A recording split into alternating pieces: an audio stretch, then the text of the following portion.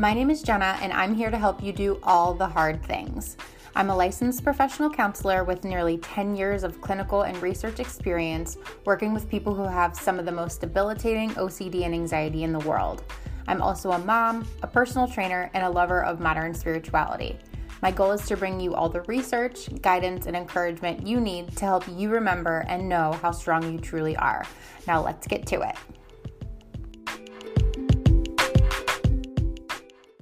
This episode is brought to you by Shopify. Whether you're selling a little or a lot, Shopify helps you do your thing, however you cha-ching. From the launch your online shop stage, all the way to the we just hit 1 million orders stage. No matter what stage you're in, Shopify's there to help you grow. Sign up for a $1 per month trial period at shopify.com/special offer, all lowercase.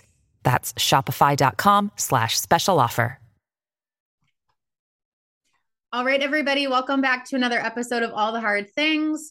Fun fact, the person I have with me today actually has been on my podcast before, and it is my most listened to episode. So this is bound to be another great episode, you guys.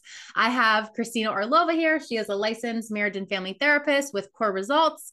I'm sure you've seen her before. She also has a podcast called The OCD Whisperer. She's at OCD Whisperer on Instagram.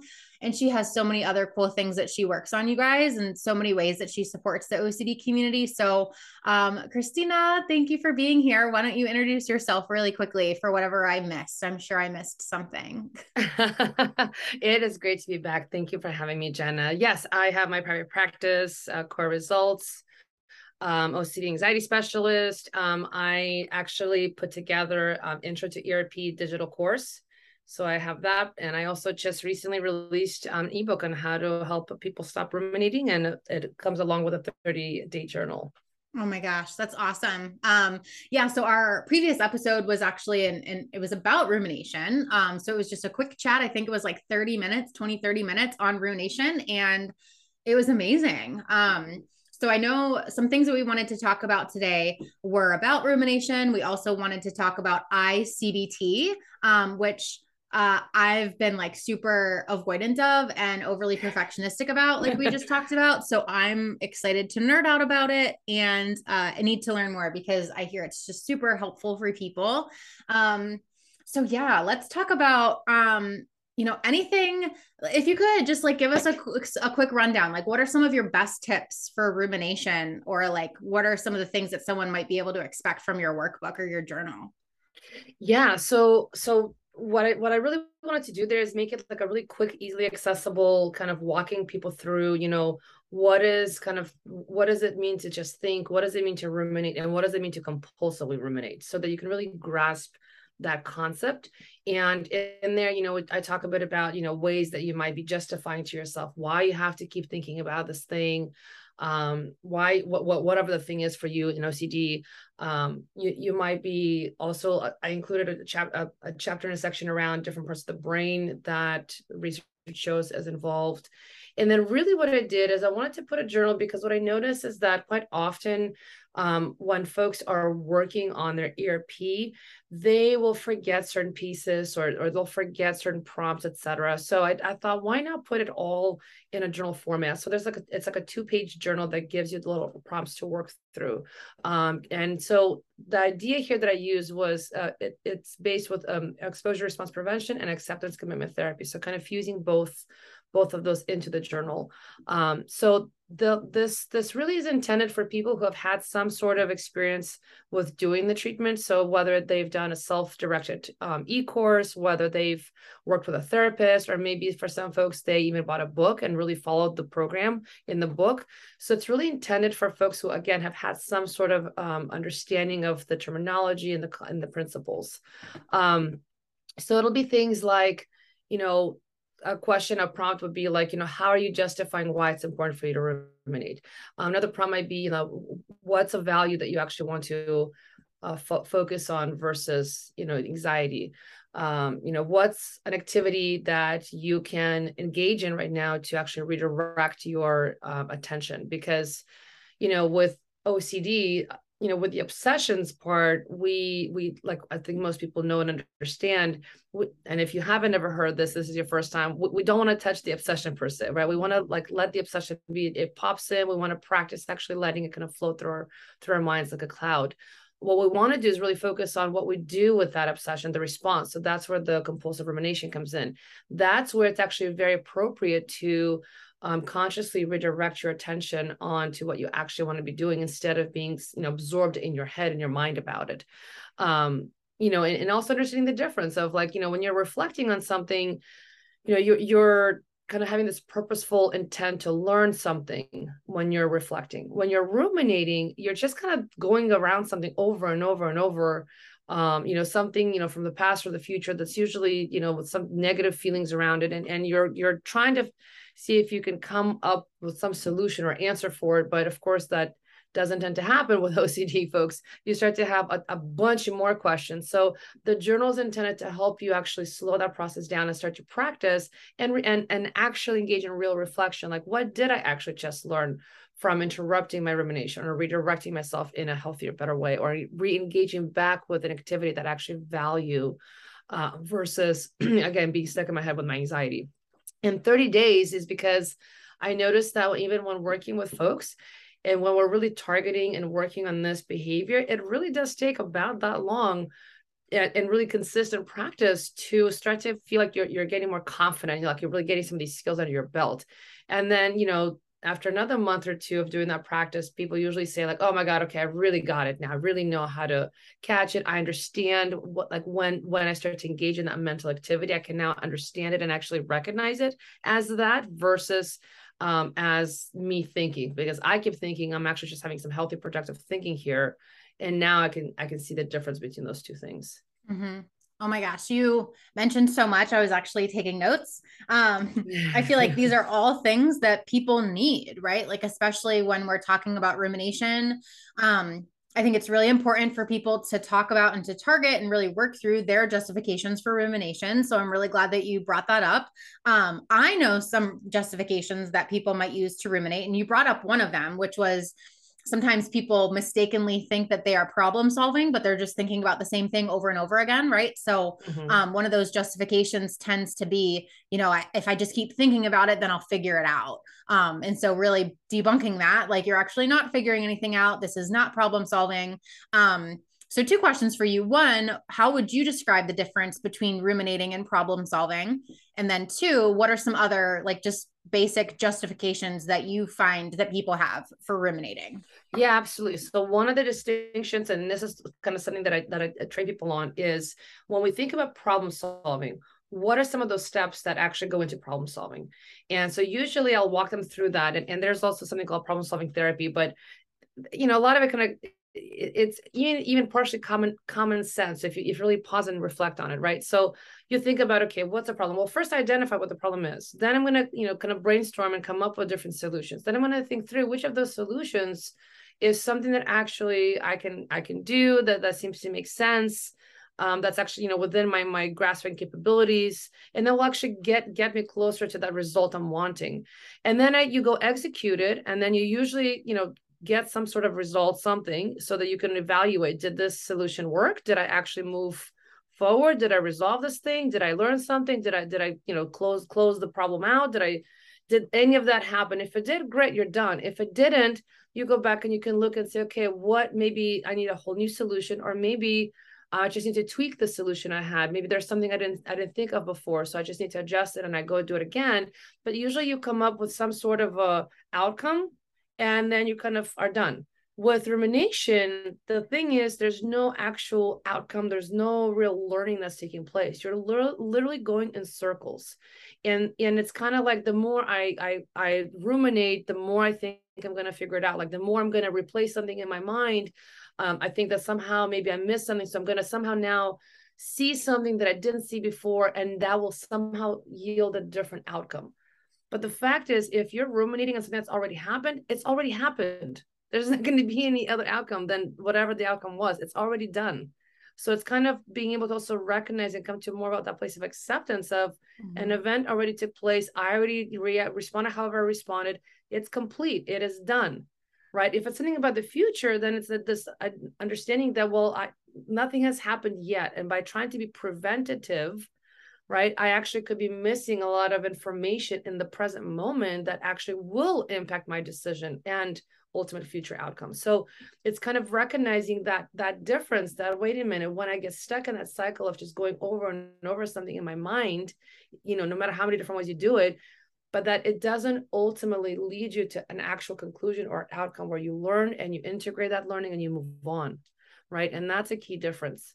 Some of the justification pieces are things like, oftentimes I hear things like, oh, I feel like I'm just so close. I'm so close. I'm like right there. Just if I just think a little more, like I always got it.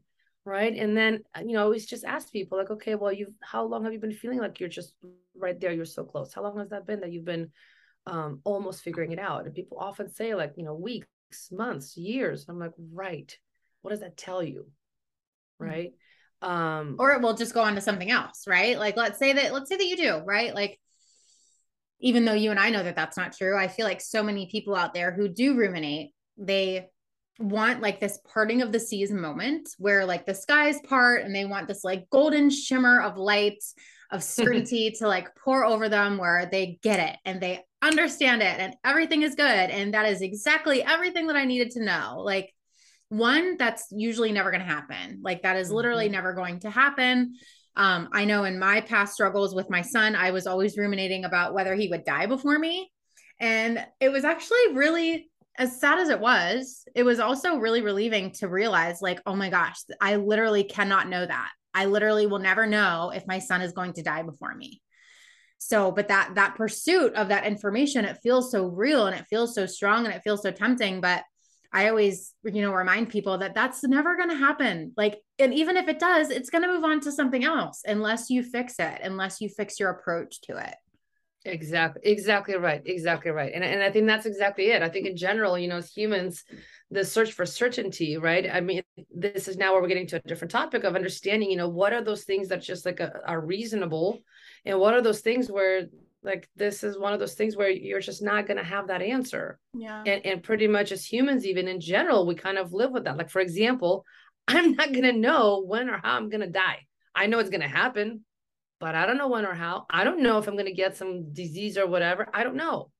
I'm not going to know that.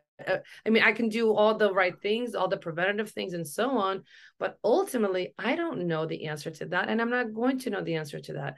So it's almost kind of like also understanding, your pursuit of something. Like, is it something that's actually, reasonable, if you will, or is it one of those things that you can just get stuck on this bigger, broader kind of philosophical, existential, if you will, questioning as well, right? That really, at the end of the day, is not, you're not really going to get that kind of an answer, no matter how many times you turn it in your head. So it's kind of like, well, in the meantime, how about living? Would you like to live? And how would you like to live? Would you like to maybe actually just do some things that make you happy and excited and are meaningful for you, instead of, being wrapped up in your head and getting, because that kind of absorbed into, that mental process.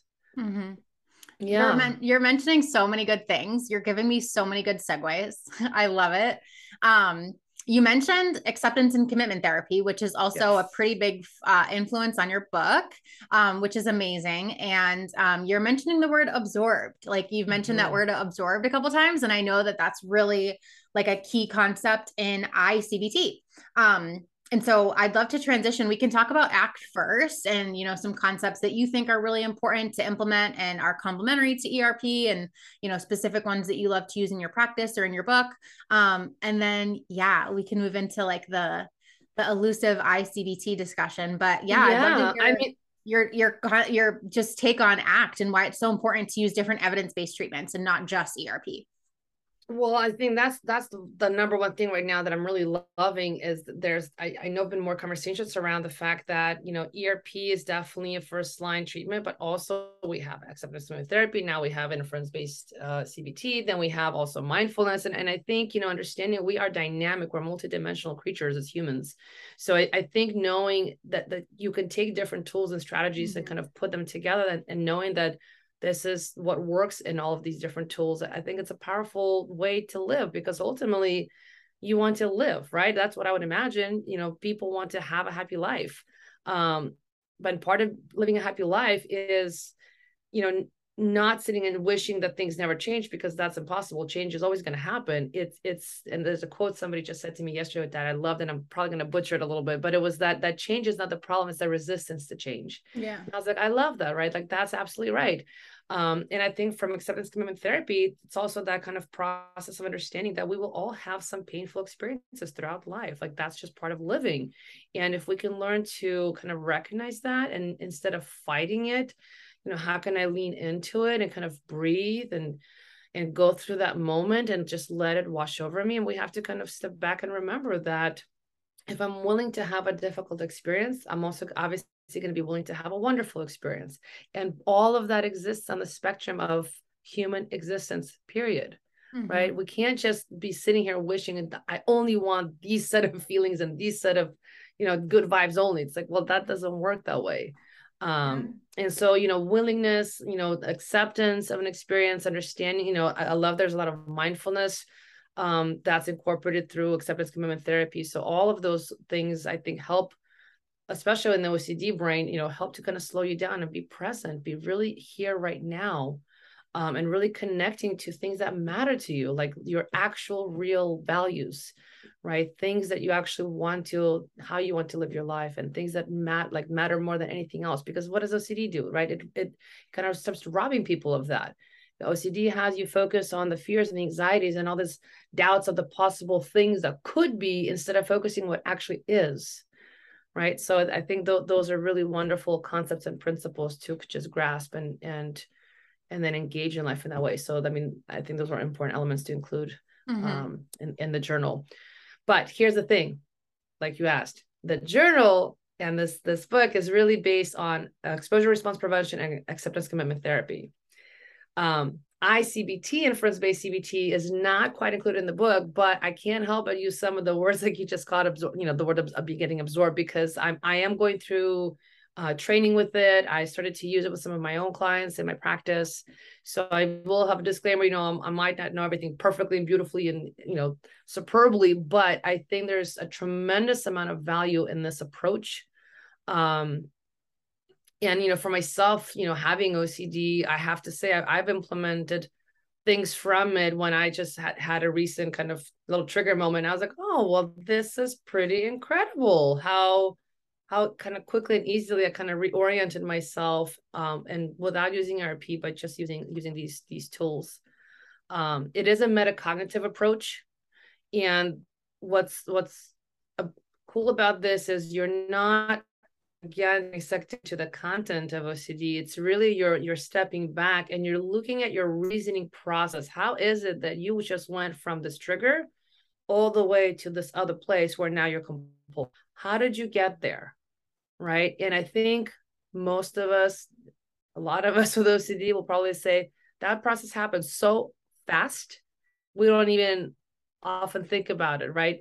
But when we slow it down and really look at it, and that's what ICBT did, I think, a really beautiful job, is they really kind of walk you through that step by step, the actual process of how you go from that one place of a trigger and how you ended up all the way at this other location, and where you can actually what you can target to actually stop that process. And that's what they call the obsessive doubt.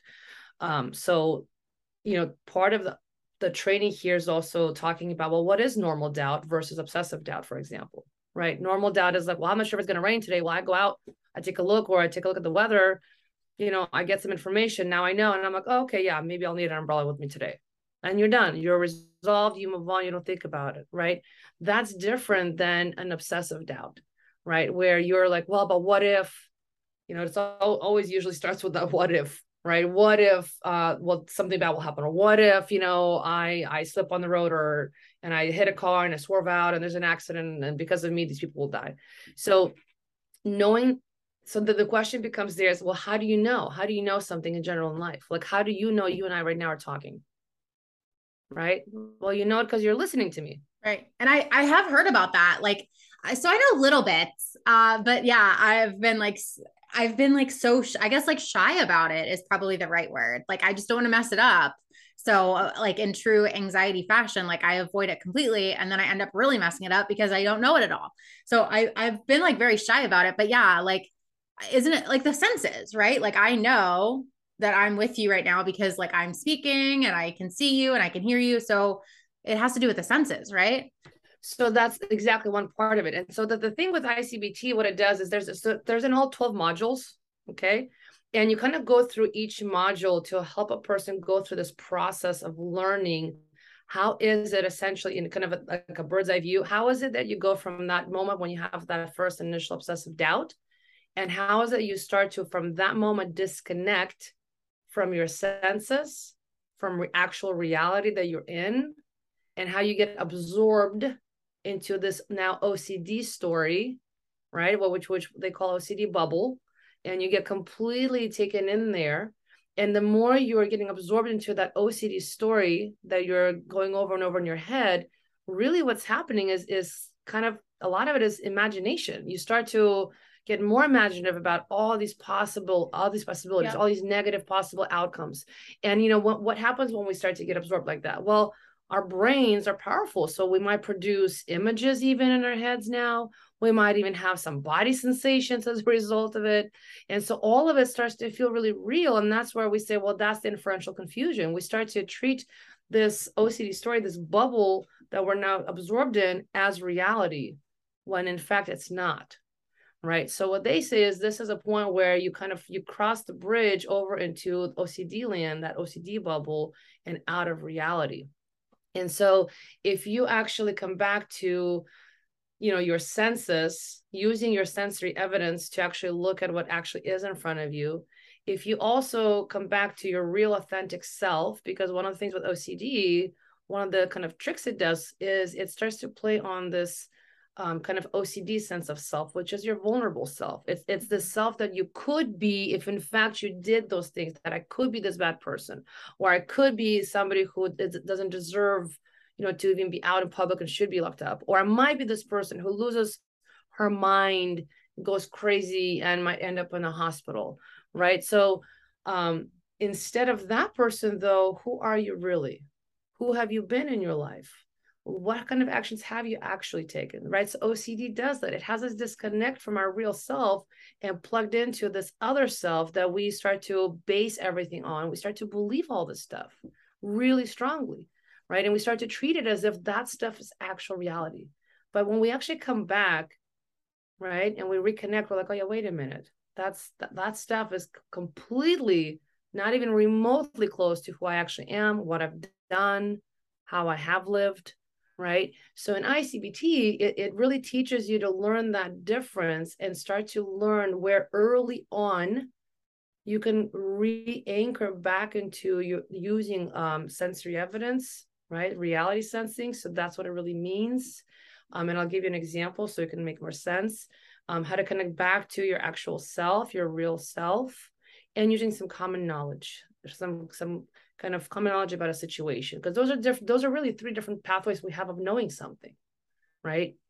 So it's how to use that information to actually kind of anchor back. So it's not, I think there's a lot of misunderstanding. And even for me, when I first started, I thought, wait a minute, is this going to be some reassurance piece?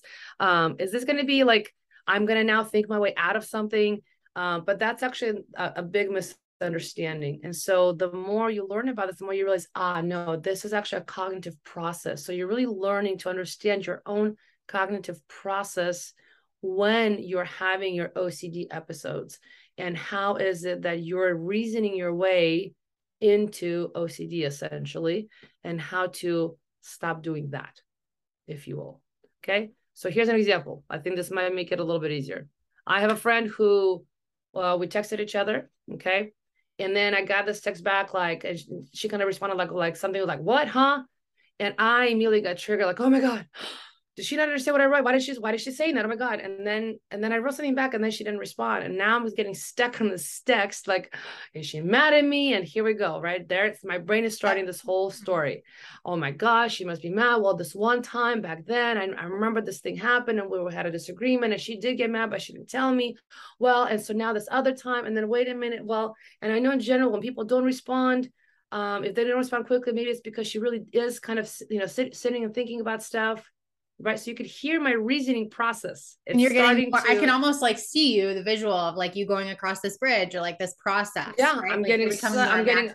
exactly. I'm now becoming even more mad. I'm getting sucked into this bubble. Now in ICBT, that's one of the things you identify is that the thinking, OCD thinking errors, right? So right there, I'm pulling on what we call like some personal experience, right? Well, one time I remember she got mad at me, but didn't tell me XYZ. So now I'm using that reasoning process.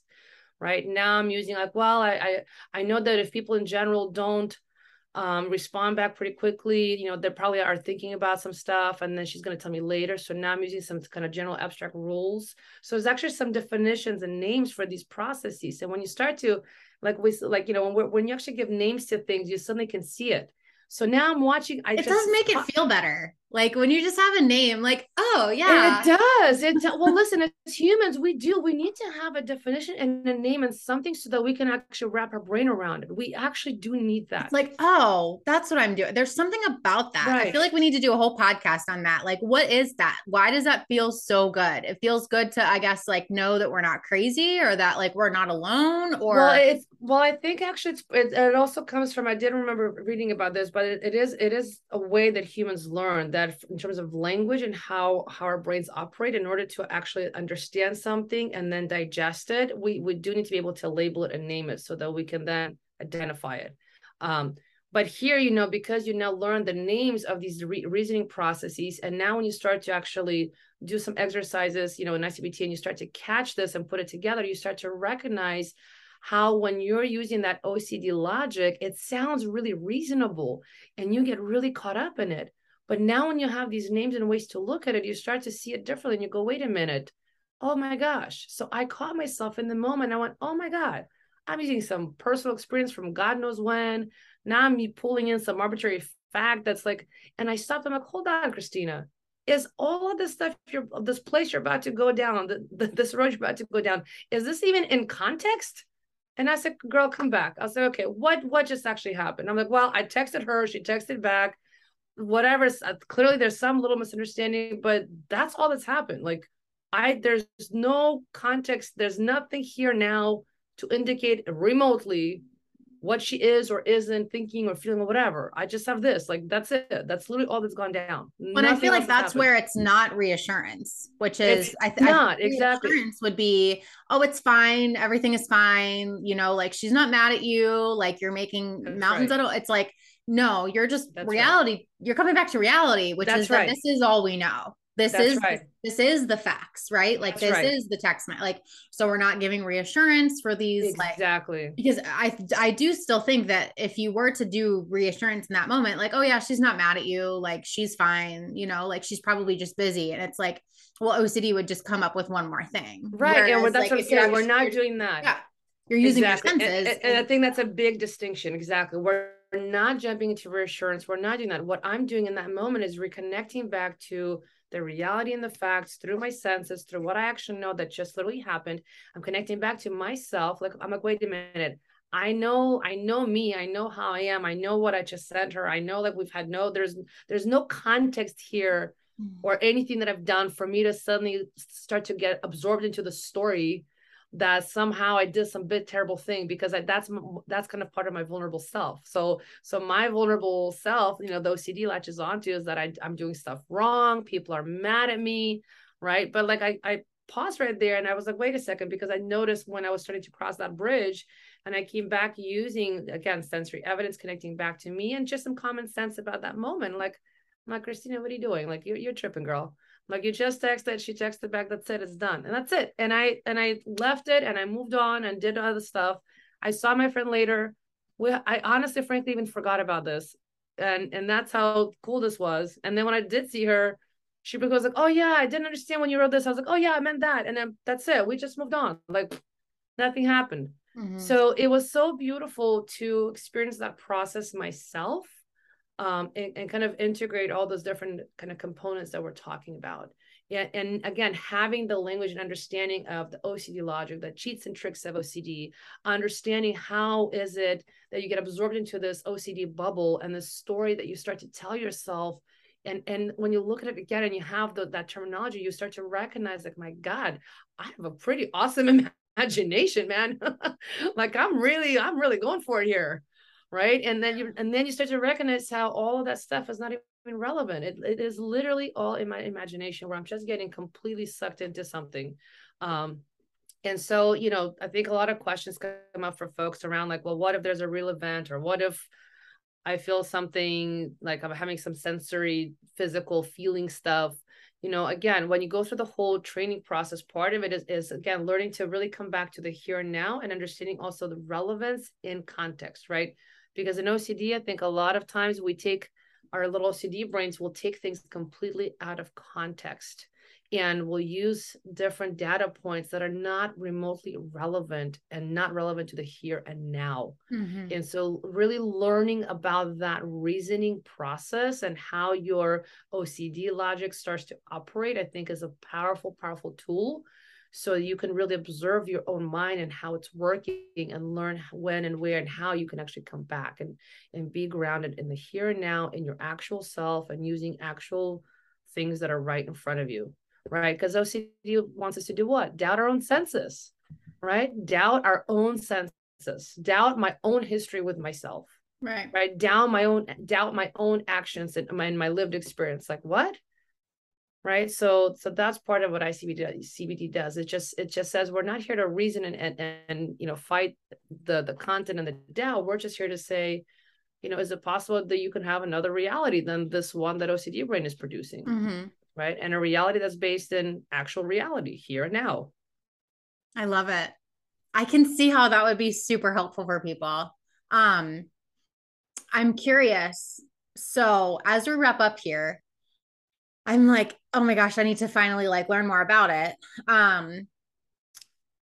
So if exposure and response prevention could boil down to challenging yourself, putting yourself outside of your comfort zone, reducing your safety behaviors, and reducing avoidance. And then we have acceptance and commitment therapy. If that could boil down to accepting, difficult emotions and living a life worth value, in line with your values. Mm-hmm. What would you say would be kind of the bullet points of inference-based CBT? It would be to understand how you get absorbed into how obsessional doubt really is what starts the whole sequence, and how the moment you can target the obsessional doubt, because that's really the target, that you actually don't even have to go down that sequence. Right. That you can actually stay here and now and be present. And literally the goal is to not even go down that process, so you can just live your life. Literally go live, do the things you want to do. So the moment that the doubt clicks up, you target it right away. And you completely let go of that process, and you come back to yourself. So you really practice staying anchored in that way, so that you can literally just live your life and have the correct inferences, right? Because again, in OCD, that's the biggest piece. We get absorbed in that story, and we have that inferential confusion. We treat it for reality when it is not. So it's all about being, in reality, in the here and now, and living your actual life. Mm-hmm. Which, when you put it that way, they're not all that different. We're always coming back to kind of the same thing. Right. It's just different approaches, right? Yeah. Exactly. But here, I would say the one thing with ICBT, it's actually, interesting enough, it's not about uncertainty. It's not about let's embrace some discomfort. It's actually not about those things. It's about come back to reality, to things you actually know. So in an interesting way, it is certainty, but not certainty with that anxiety ridden piece. It's more like come back to what like I know I've never actually hurt anybody, so even when I have those thoughts, I'm like, yeah, but I haven't. I know that I've made mistakes, for example, and yes, that's one of my vulnerabilities, let's say, in OCD, right? But I also know that making mistakes is part of life and being human.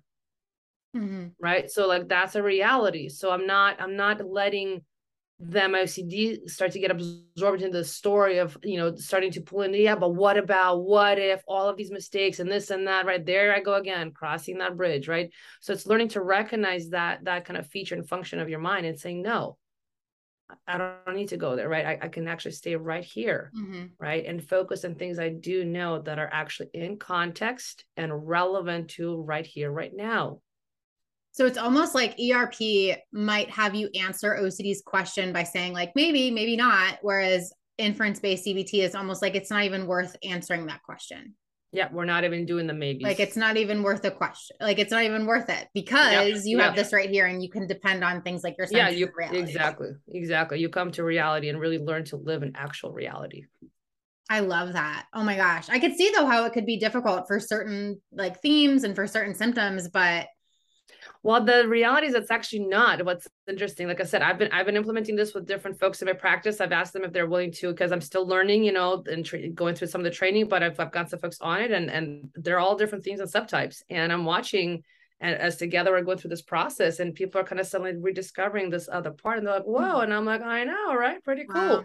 Here's the thing though. This is also doesn't mean that like you can't do RP, right? Like if you do inference-based, I mean, for some clients, I would even kind of what I'm kind of doing is sometimes, I mean, I'll offer them both before I even start working with a person to see, which route they want to try. And I have some folks where I tell them like, we can also start with the inference-based and do the metacognitive, strategy, and then look afterwards what's left over. And if we need to, depending on what's going on, still do some ERP, we'll do it. So it's not like you can't use these things together, right? You so have to be more that's the piece. than that.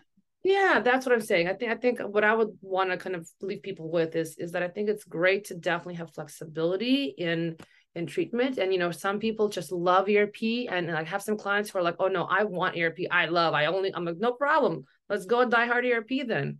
But you also have some clients where sometimes it doesn't always, something's happening there where we're not quite making the changes we'd like. And so having another strategy or a different way to kind of work with folks, I think is a great tool in your toolbox.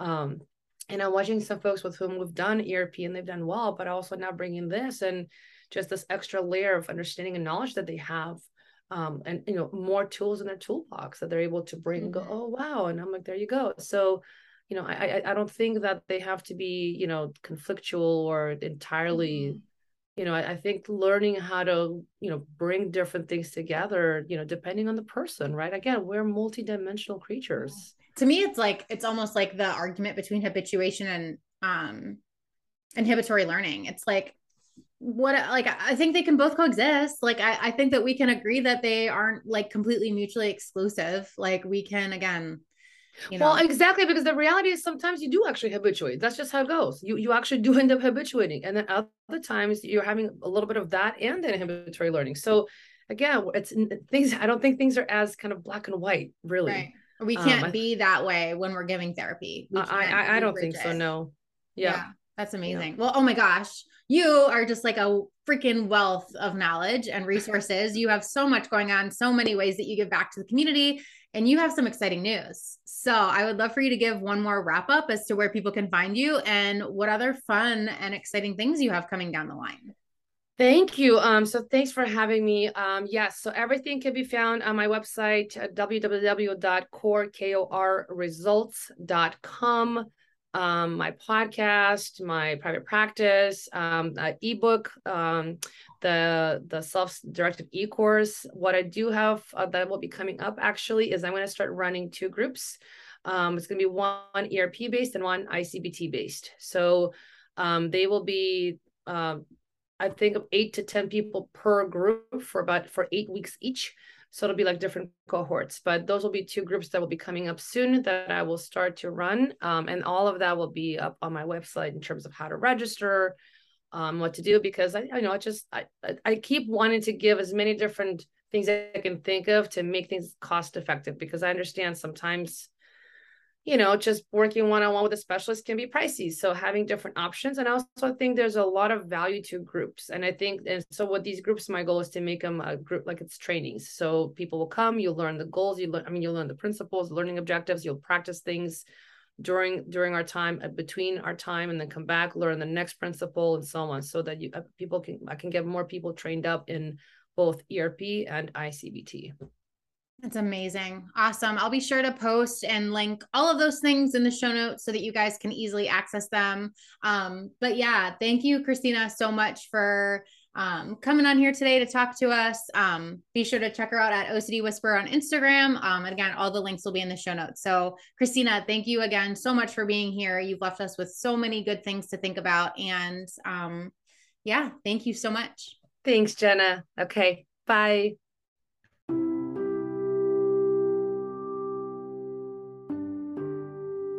For more information and resources, head to my website at www.jennaoverbaught.com.